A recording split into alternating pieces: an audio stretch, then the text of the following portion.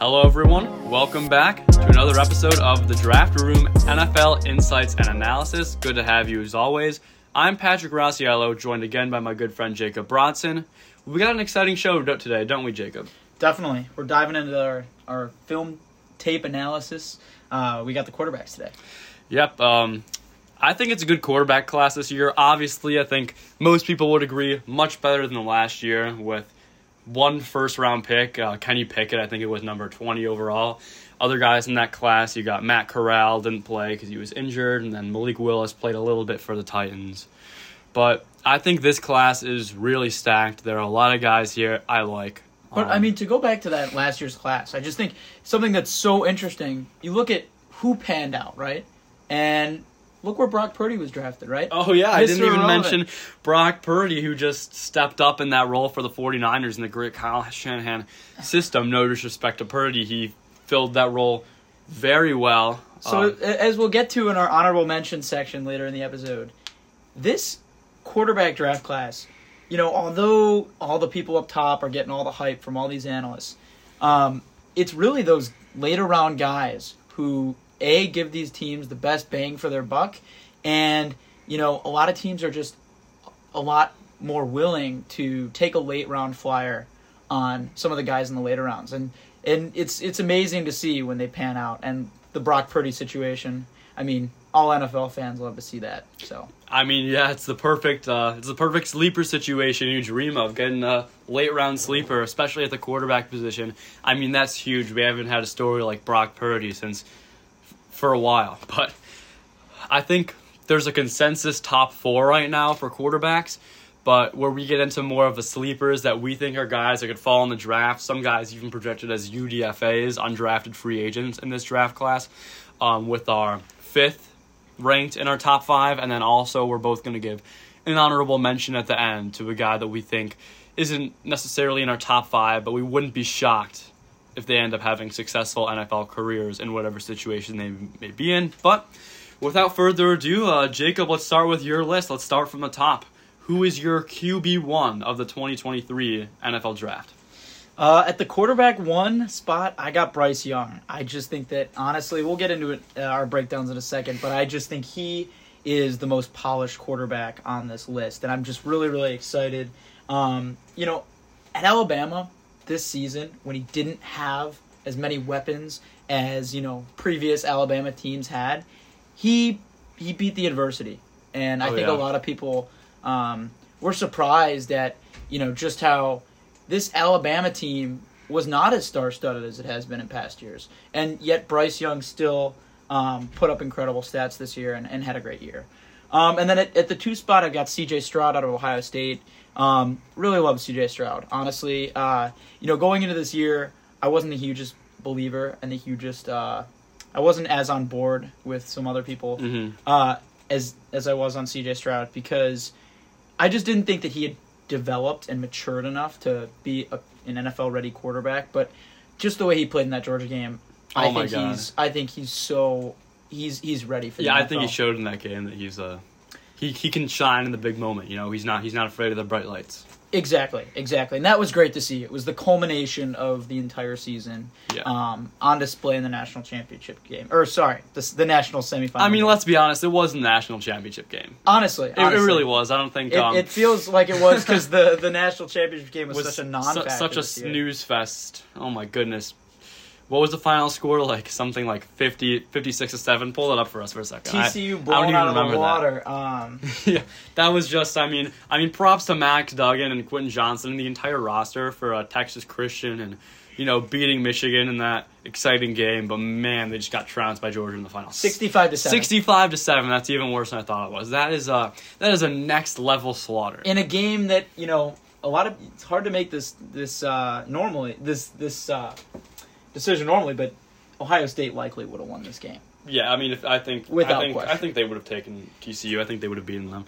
If Noah Ruggles would have made that 50-yarder, or if Ryan Day wasn't too scared to only call running plays and actually called some passing plays so we could get some yards, make it a shorter field goal for us Ohio State fans. But alas, it was a good season. C.J. Stroud, I think, proved his worth. All right, yeah, and moving on. So I actually, on my paper here for the notes for this episode, I drew a big line under C.J. Yep. Stroud because I just think there's a huge gap in not in talent or projected NFL skill level, but I think in NFL readiness for sure. So I think Bryce Young and C.J. Stroud separated from the rest of the list in terms of their readiness for the NFL, in my opinion. So at 3, I've got Anthony Richardson. And I think...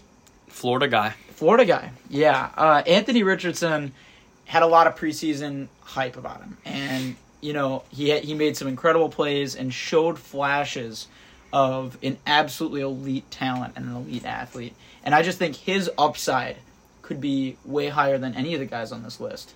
And although, he had some issues, he's very unpolished and he's very... obviously he's not there yet. yeah, I he's still think super raw, I think. super raw, but definitely think that he can make some splashes in the NFL. At 4 spot, I got a guy that you really like a lot. I've got Will Levis. And Will Levis, I really like the guy, but personally, I just think that I don't really see him in the NFL having that much success. I know a lot of people see it with him. I just honestly cannot. I think he's going to take time to develop for sure. More so than Bryce Young, C.J. Stroud. I just think that, he's very poised in the pocket, but he's had some accuracy issues. A lot of people like to point to Josh Allen as his NFL comparison, but it remains to be seen. Honestly, I'm excited to see where Will Levis goes. I know that a lot of other analysts have him ranked much, much higher on their list, but he comes in at the 4 spot for me. Yeah, and something interesting about that. So I'm going to preface this by saying in the NFL draft process, and when guys, journalists, whatever you want to call them, talk about these guys, they love to give player comps. Player comps are one of my least favorite things about the draft process, because I just think, you're never going to find like a 1-to-1. You're never going to find something like, oh, he's like this player. I think the Will Levis and Josh Allen player comp is very misguided. I think that they are fundamentally very different players, but what I think the player comp comes from is they have very similar, I guess we'll call them stories going into the draft process.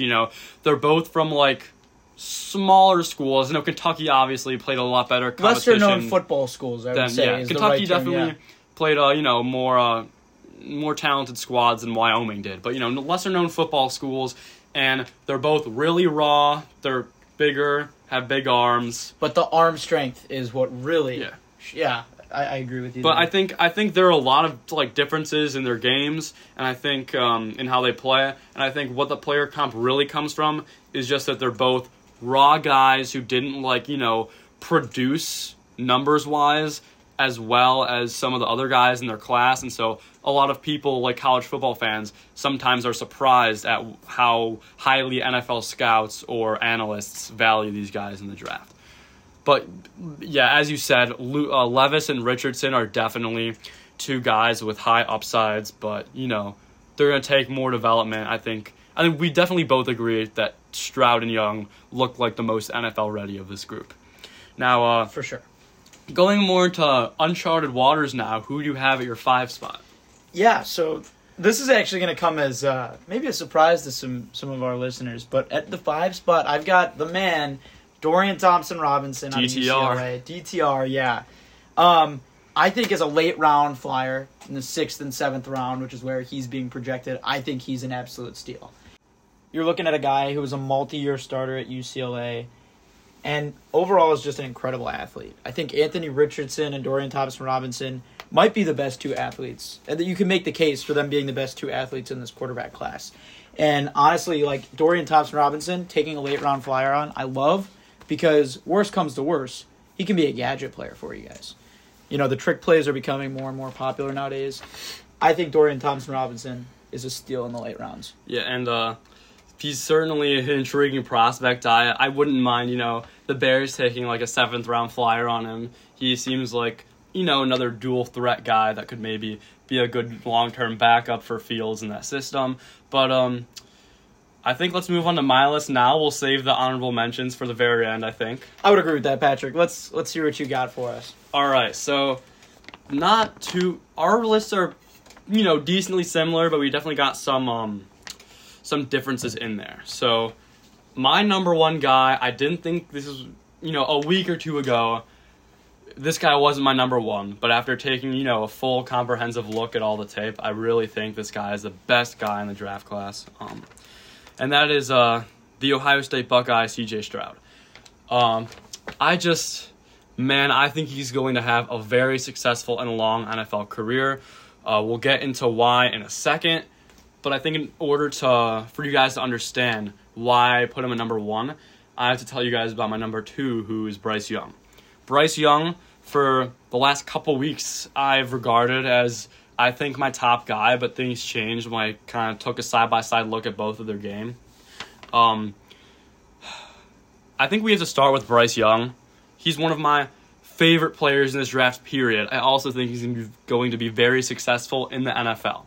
I mean, he is just, like Jacob said, previous quarterbacks at Alabama in that Saban system, like Mac Jones or Tua Tagovailoa, they had such good structure in place. First-round picks alongside them as teammates in the offensive line, as their pass catchers. You see that picture all the time that surfaces on social media from time to time. The Alabama wide receiving core. Alabama wide receiving core was like such a great college receiving core. Like it was what? Henry Judy, Ruggs. Henry Ruggs. CeeDee Lamb. In prison right now, but yeah, CeeDee Lamb. CeeDee Lamb was Oklahoma, I believe. Oh yeah, you're right. Not Alabama was. There was some. He was part of the draft class. I don't know. Oh, it was Devontae Smith. It was Devontae Smith. Sorry, my bad. He was part of that draft class. It happens. We're doing this live. Yeah, he was part of that draft class. Who's the other guy? The fourth guy in that picture that I can't think of. I don't know why. Right? There's Judy, Ruggs, Smith. There is one. Oh, it was Waddle. It's Jalen Waddle. Yeah, Jalen Waddle. Right. Jalen Waddle. And now, at Ohio State, we got that now same I think there could be another picture like that, with Marvin Harrison Jr., Jackson Smith, and Jigba, and you have Olave and Wilson they've got a better track record so far. One of them's not in prison. So. Yeah, you can say that again. So, yeah, anyways, more on Bryce Young. My point is about him not having the same supporting cast as these previous Alabama quarterbacks. He has had to create stuff on his own. He has had to produce outside of structure when, the play hits the fan, stuff goes awry in that offense, and he has to improvise and make something out of it. And, man, I just think he did a really good job watching his games this season. I mean, he is quick and nimble, a great athlete, very elusive to bring down in the backfield. The word that comes to my mind is creator. I mean, he creates. Yeah, he has some. I'm not. I know I say I don't like player comps. I'm not saying his entire game is like this player because he's not. But in some of the ways that Mahomes moves around the pocket and is able to find guys extending the play, I think Bryce Young kind of does that in a similar way. But what really concerns me about Bryce Young. And, after I say this before elaborating, some of you out there might call me an old head for this take. But I am concerned about his durability. I have questions about his durability and some injury concerns going into the league as a running quarterback. We just saw an injury to Kyler Murray, tore his ACL. Yeah, but... Yeah. And, obviously, Bryce Young is a little bit bigger, but not much. It's like... What it's really about... And, before you guys pull up the advanced stats on me, I'm going to say it out here now. I know that there's a higher incidence rate of quarterbacks getting hurt in the pocket than running the ball. I'm not saying, being a running quarterback means you're going to be more injury prone.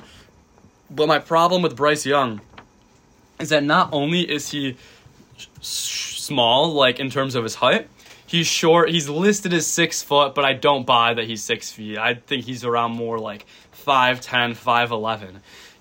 There have been some short quarterbacks before. That's not great, but whatever. What really kind of gives me the most concern is his build. He's a really, not that strong of a guy. He's, I think, 180, 190. 190, it says. But even Kyler's 210. Yeah, exactly. And, Justin Fields runs a lot. I've never really been concerned with him too much getting injured because, he's a big guy. I think he's, around 6'3". Pull up Fields' height and weight for a second. Yeah, okay. Let's check this out. So, there are tons of running quarterbacks in the NFL that you don't have these problems. But, yeah, Justin Fields lists him as, 6'2", 6'3", 230. So, obviously, he's a really strong guy. I remember, I think I was watching Darius Slay's podcast talking about the play where, Hassan Reddick, got him by the shoulder and was about to bring him down. He just spun out of it and ran for, 50 yards, Justin Fields did. They were talking about how defensive players, what really takes them by surprise is how strong this guy is. And an even better example of this is a guy like Jalen Hurts, who I don't think Hurts is that tall. I think he's around 6 feet. We can check on that, but Jalen Hurts is so incredibly strong. I think there's a video out there of him squatting 600 pounds or something just absolutely insane like that. Jalen Hurts he's a unit. Him paired with that offensive line is why those, 4th and 1, 3rd and 1, it's unstoppable. Yeah, and speaking of which, I read a report earlier today that the NFL might look to ban what they're calling the tush push on those sneak plays. So we'll see if anything on that front surfaces later this offseason. We'll talk about in a future episode. But again, with Bryce Young, I just think taking hits in the pocket, running around as much as he does, I just have durability concerns about him, And I think, I really do think that's a valid concern. And that's not to say from watching the tape, it's not like I think, I like Bryce Young as much or more than CJ Stroud, but he's smaller, so I'm going to put CJ Stroud ahead of him. That's not what it is either. The health thing and the durability concerns I have is definitely a factor with why I put CJ ahead of Bryce. But I'm just rewatching the tape. I think CJ Stroud is so NFL ready. I really think he's going to have a great NFL career. Let's talk about some of the things I like about him. I think he's a pretty quick decision maker. He gets through progressions really well. I know Ohio State is a good offensive system, good play callers. They can do easy reads for him. They have a great receiving core around him. But man, all he did this season was just strike after strike, accurate throws at all levels of the field, outside the numbers, down the middle of the field, deep balls, slants, just anything. He is such an accurate passer. He has a great arm, but really the most elite trait I think he has is that ball placement of it seems like he can just put a ball wherever he wants. And on top of that, he's not as mobile of a guy compared to Bryce Young. Bryce Young's a lot more mobile and probably athletic, I'd say. But it was good to see in the semifinal. In the semifinal, yeah. No, it was just good to see him use his legs toward the end of the game. We know he has it. I think this year, as personally as an Ohio State football fan and as someone who's watched a lot of Ohio State this year, I just think that, fans were waiting to see him take off. Yeah, I think there might, I don't think there's a chance that the coaching staff didn't want him to run or take hits because they know how valuable his arm is. They don't want to lose him for the season. But, like you mentioned, the college football playoff, when he had to run, he took off. And it's not like he's not a slow guy by any means. He's not a guy like, Justin he almost Fields set him up Jackson, in prime position for that field goal. Yeah, so. I know. And it just came just short. But anyways, although CJ Stroud doesn't run around as much as Bryce Young or take off, he can make some incredible off-platform, cross-body throws. I just think his arm talent, his ball placement, his ability to read a defense, I just think he's such a pro-ready quarterback. I think he will take off great. Being a guy who's not as mobile as Bryce Young, I feel like he would fare better on a team that already has some built-in weapons, or especially an offensive line. I think if you give C.J. Stroud the time to go through his reads, that's a successful offense in and of itself. Ohio State had a great O-line this year. Oh my God, yeah. How many prospects did they have? Two offensive tackles, both off left and right tackles at Ohio State, Paris Johnson Jr. and DeJuan Jones, might be first-round picks in this year's draft. Not many schools can say that. So no, and so C.J.'s he's my guy for the cycle. I think he's the best quarterback in the draft. But moving on my list, down to number 3, I got Will Levis here as the third best quarterback, and I wanted to almost rank him higher just because of his ceiling, but I think inherently there's a lot more risk in taking him than Young and Stroud. And something is I just want to say about Will Levis. Like Jacob mentioned earlier, he has some accuracy issues. Looking through his tape, good amount of throws that he just missed, that didn't look pretty, that, mechanics were off a little bit. But I just think he might have the highest ceiling, I think, of all these quarterbacks in the draft. I mean, which surprised me after looking at his tape, because I remember him, I used to watch a lot of Penn State games. I remember he used to be the backup to Sean Clifford, or I think it was Clifford. It might have been, I think it's too recent for McSorley. I'm pretty sure it was a backup to Clifford there, the big red dog. But watching Levis at Penn State when he had to fill in for Clifford, to me, I'm just never really, I didn't see anything in him really. And then he transferred to Kentucky. And beginning of this year, you get to hear some draft buzz about him going top 10, potentially top 5. And some guys are mocking him at number 1. And I'm like, you got to be kidding me. I mean, I have to admit I didn't watch much Kentucky football this season, but looking at his tape, I really think he has a good chance of being successful in the NFL. Like I said, high ceiling. His arm is just incredible. He has an absolute cannon. He's a really good athlete too. I think he's a big guy, and what's surprising about his tape is that he has pretty good ball carrier vision for a quarterback. I mean, when to take off, he did. He's a bigger guy. He was able to gain yards when he needed to. Knew when to hang in the pocket and fire a strike. He knew when he had to leave the pocket and take off. I think he has really good instincts. I think although he needs to polish up some mechanics and accuracy things, I think some of the most important things at the quarterback position that are more uncoachable and they aren't teachable, like mechanics, is just your instincts as a football player. I think that Will Levis has what impressed me the most and kind of shocked me about his tape. To me, he just had really, really good pocket presence, and I like to use the word poise. He looked so poised in the pocket. He never really looked panicked or anything like that. He always looked confident. He could hang in there under pressure, step up into the areas of the pocket when there were guys coming off the edge. He would never, roll into pressure or anything like that from what I saw. And he could just hang in there and fire a strike. I think with some fine-tuning from a good NFL coaching staff, I think he'll be on the inside track to be one of the better quarterbacks in the league. Now, obviously, I think situation matters so much in positions like these. Like I mentioned a couple episodes ago about, the age-old Mahomes and Trubisky issue where the Bears took Trubisky while Mahomes and Deshaun Watson were both on the board. Where it's like, Bears fans say all the time, oh, if only we had drafted Mahomes then. But Bears... We could really see that this year. I think there's legitimately a case to be made that people take Will Levis over Bryce Young, over C.J. Stroud. It's honestly just a feel thing, And a coaching staff likes who a coaching staff likes. We've had this conversation several times. It's like, it doesn't matter who you as the fan might think is the best scheme fit or who you think is going to have the best success or who had the best success in college. It's really up to the coaching staff. Who's the guy that they want to work with? Exactly, yeah. Coaching staff in the front office. And, if Will Levis pans out and he, ends up being taken before guys like Bryce Young and C.J. Stroud, that's incredible intuition. But, we could also see a Mitchell Trubisky situation again. Yeah, but... as I was saying, it's just the situation matters so much in these situations. Situation matters so much in these situations. I mean, it really does. In these circumstances, more like it. But anyways, a lot of Bears fans were saying, if only we had drafted Mahomes then. Obviously Mahomes is looking like he has a case to, when he retires, be known as the greatest quarterback of all time, undisputedly. But the Bears coaching staff with John Fox then just...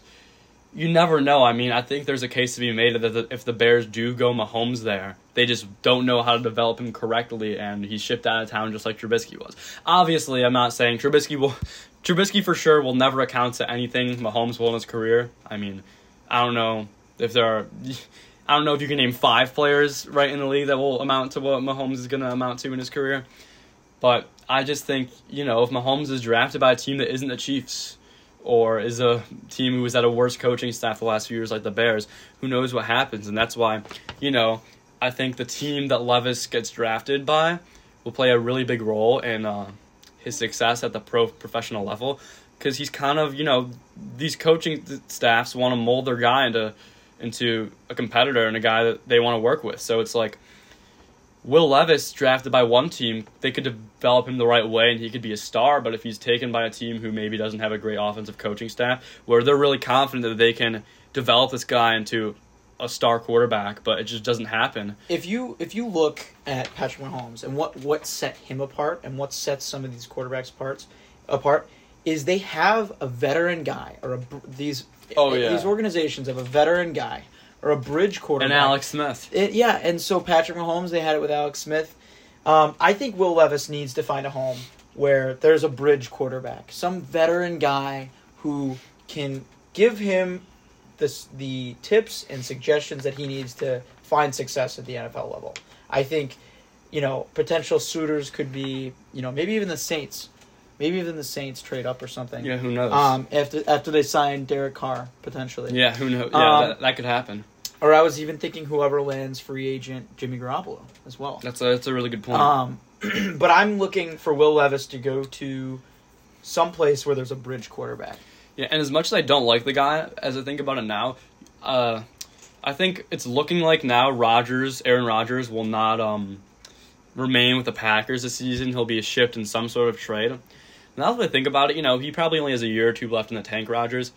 If a team trades for Rodgers, I mean, maybe, as I'm saying this, they might not have a first-round pick this year, but somehow if they were able to get Levis, I think Levis working behind a guy like Rodgers would be so valuable for his career in the foreseeable future. But yeah, I just think, to kind of put this Levis talk aside for a second, I mean, his poise really strikes me as just instinctually, I think this guy gets the game of football. I think he really just, he has some accuracy issues for sure.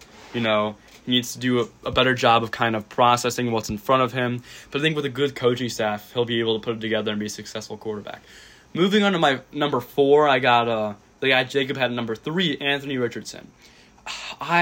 It pains me to put Anthony Richardson as low as 4 on my list, because he is just objectively such an electrifying, so exciting to watch. Exciting player. I mean, where do I start? He is a true dual threat type guy.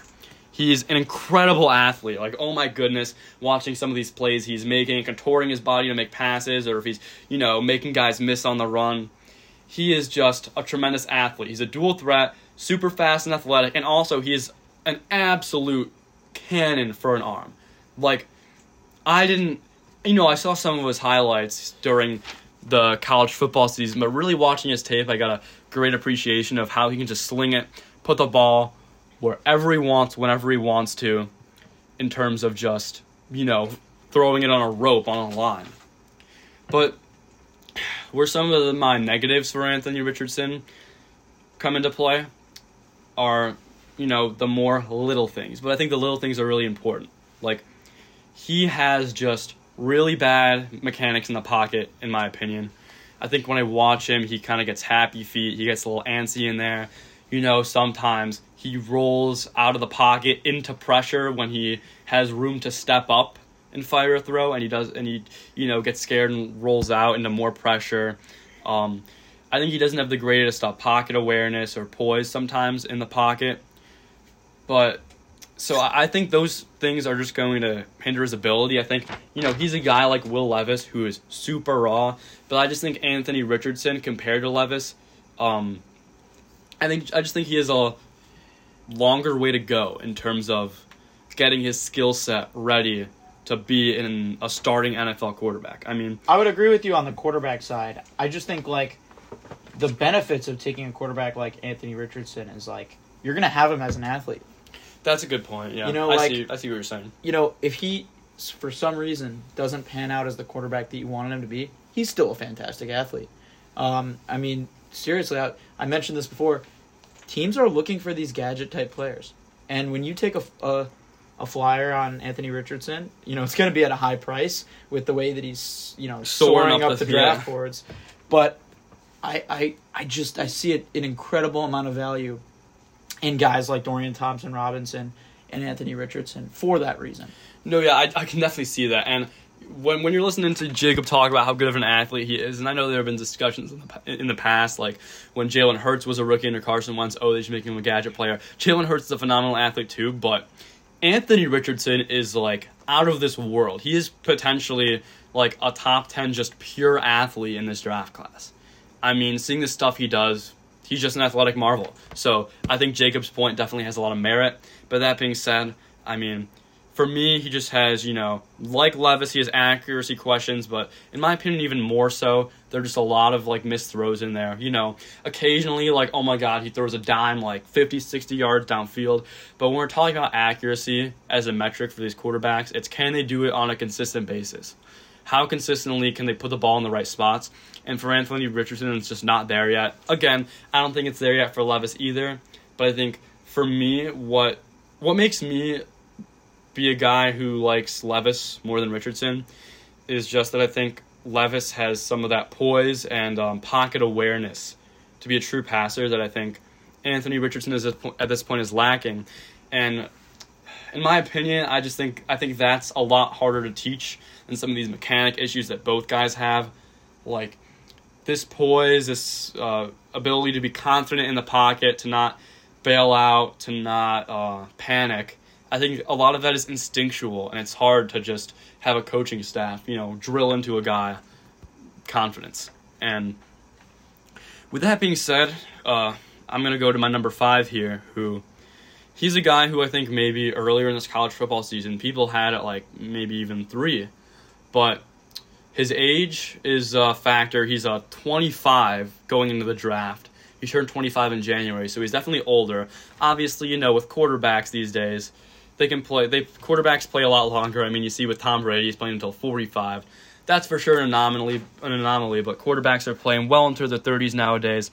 So the age is less of a question mark at 25 than it would be for a running back per se or a receiver. But this guy I'm talking about is Hendon Hooker, and the main thing about why he's kind of fallen all the way off the face of the earth on a lot of these people's draft boards is because he suffered an ACL injury at the tail end of the season. So he's definitely not going to be able to play right away, and some of his athleticism that he had and showcased at Tennessee, who knows, how much of that he's going to retain on the repaired knee.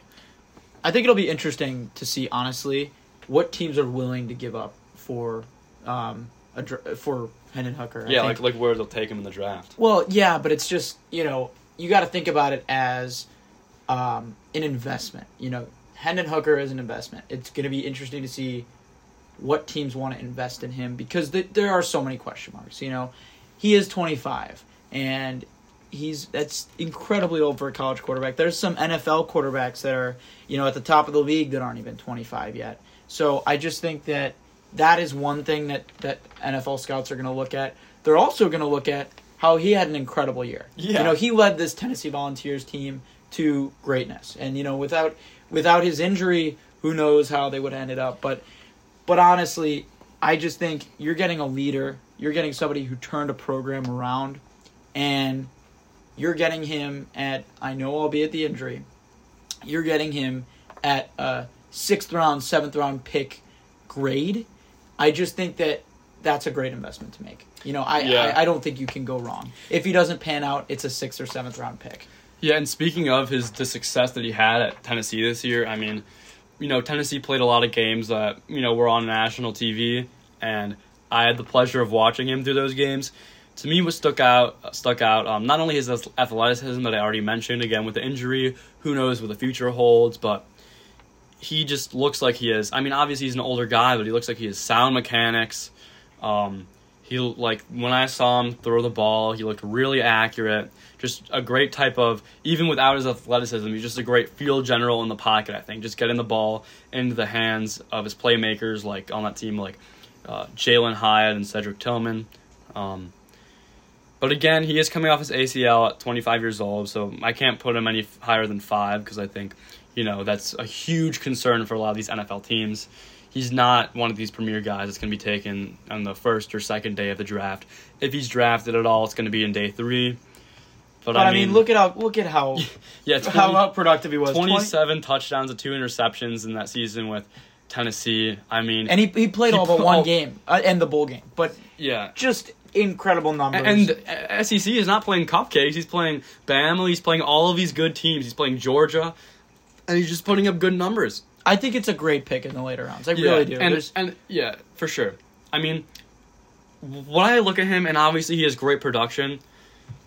NFL scouting is a balancing act between production and perceived elite traits. There are going to be guys that are going to fall because, they don't have elite traits in the NFL, or they don't have elite traits that scouts think are going to translate well to the NFL. And there are guys that are going to fall in the draft because they didn't produce much in college. Like Alvin Kamara at Tennessee, sticking with the Volunteers. I think he was a third-round pick by the Saints. He wasn't even the starting running back at Tennessee. He wasn't the first string. He didn't get much playing time.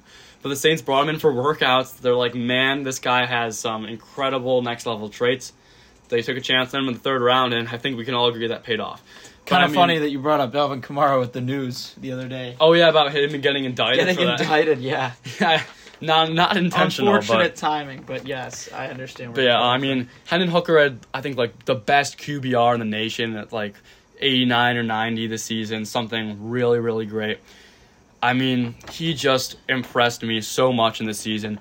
Played really good teams. And I think a lot of people forgot about him because of his injury and because of how Tennessee kind of, the playoff hopes were smashed. So, I think that led to Hendon Hooker kind of, falling out of touch with the top conversations. Yeah, I definitely, I'd say agree with that.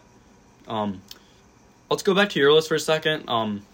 Let's look at whoever is your honorable mention. For those of you listening, these guys are going to be from smaller schools. You probably won't have, if you're a really huge draft nerd, maybe you've heard of them. But we kind of took a deep dive at some of these guys. And so, Jacob, who's your honorable mention? So my honorable mention is quarterback Jake Haener out of Fresno State.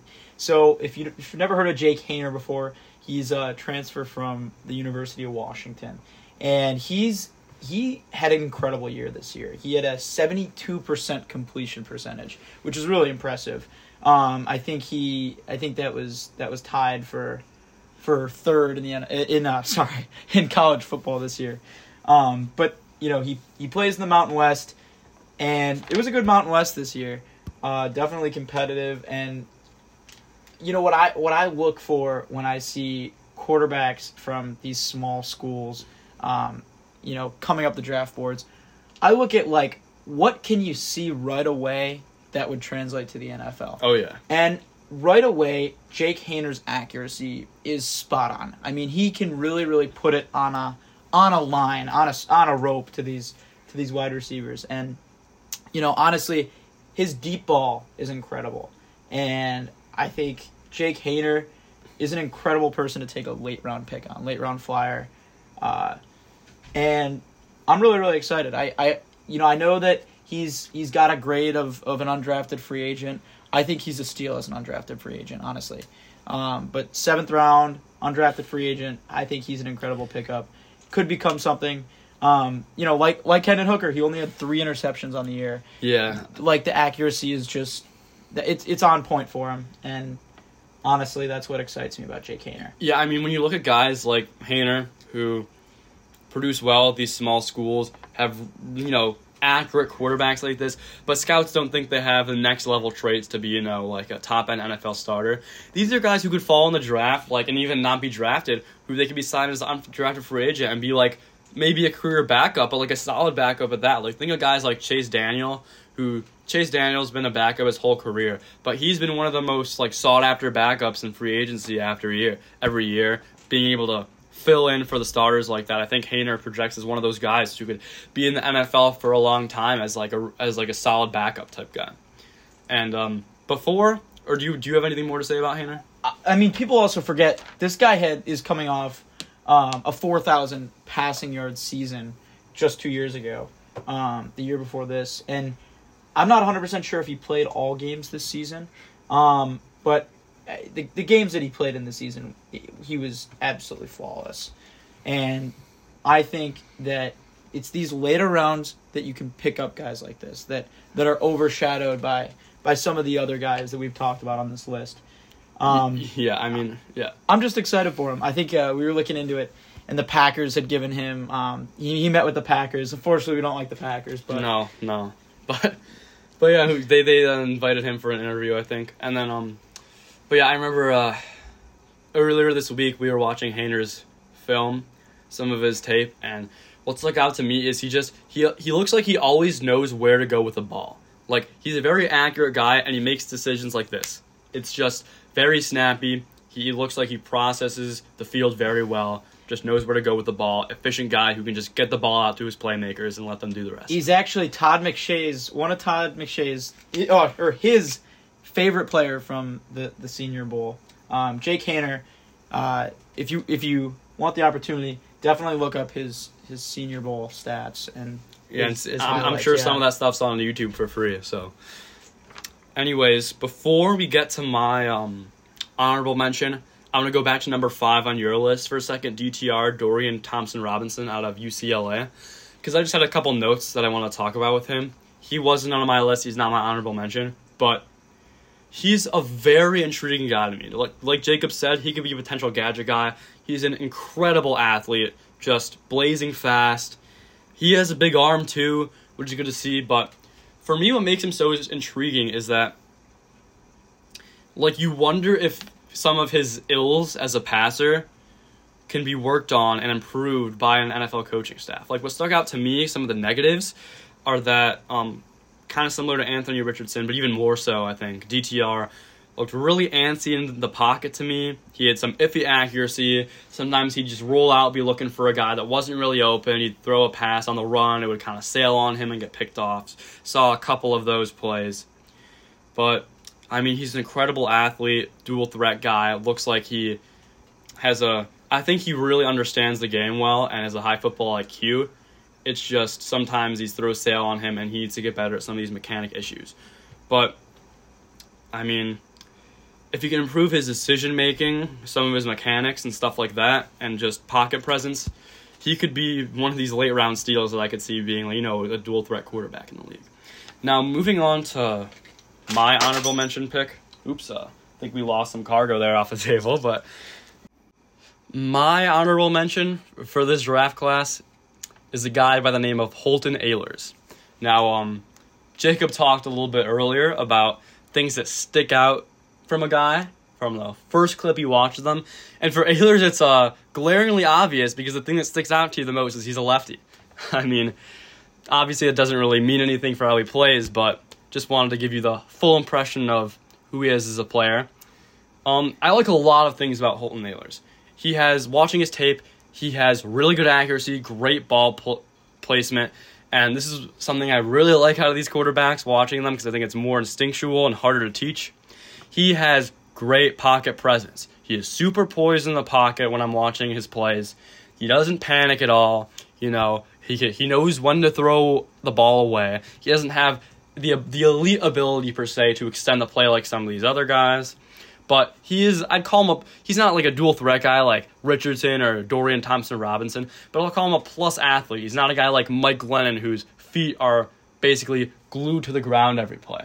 And by the way, this guy went to ECU, that's East Carolina University, so no wonder most of you probably haven't heard of him. Didn't play, that great competition, but, they played Cincinnati on the season, Houston, BYU, so he's not playing total cupcakes out there. Houston with Clayton Tune. Clayton Tune, yeah, Houston guy. But anyways, this guy Ahlers, great ball placement. He's a plus athlete. I think he can do more with his legs than people kind of give him credit for. He's not one of these insane athletes, but his feet aren't they're not glued to the ground like I like to describe guys like Mike Glennon or guys that just can have no mobility in the pocket. But he also just has a really high football IQ. I think he reads the field really well. That's something that surprised me looking at his tape from, a smaller school in East Carolina. I think he reads the field really well, very accurate, nice and poised. What's probably going to lead him to not be drafted very highly, and in fact, he has an undrafted free agent rating or grade on most draft websites that we're looking at. So he's probably going to be a UDFA guy that people bring into camp after the draft. So what I think holds him back from, being drafted at all is just that he doesn't really have any of these elite physical traits that a lot of these NFL scouts are looking for. He doesn't have a rocket arm like Anthony Richardson. He's not a true escape artist like Bryce Young. He doesn't do anything like that on the next level, but I just think the best way to describe him is a sound fundamental player. And he also has the ability to run it with his legs. I think a couple times we saw in his film, Yeah. They go to him on the goal line. They went to him several times on quarterback draws and read options. So Yeah, that's something that I think could even be expanded more upon in the NFL if teams want to give him the chance to do that. He's mostly a pocket passer. He's not a guy that's going to throw in the run a lot, like cross-body, like C.J. Stroud, and he's not going to, escape the pocket in miraculous ways like Bryce Young, as I mentioned. But if the play breaks down, he can take off and run and, pick up the first down when he needs to. When I was reading some articles about Holton Ahlers, the one thing that they docked him on was his awkward footwork. And he does look a bit awkward when he runs. And he doesn't have as great a pocket presence as some of these other guys that we were talking about. But he can run. I think that's an underrated thing. Yeah, I mean, when I was talking about his pocket presence earlier, his footwork and mechanics and stuff like that could use some work. I think that can be improved. And it looks a little weird because he's a lefty. Yeah, so exactly. It's never going to look... Like, I remember I saw a video once, I think, where it was, like, Tua Tagovailoa clips, but they were inverted, so it looked like he was throwing a righty, and it just looked so much, like, more natural, I guess. It didn't look as wonky. So I guess we're just not used to lefties throwing the ball sometimes, but Holton Ahlers can certainly improve his mechanics. He's not great in that area, but to me, he never looked like he had, like, super happy feet, or he didn't look panicked. He didn't look like he was, like, didn't know what to do. He didn't look like he'd roll out into, like, bad sides of pressure and stuff like that.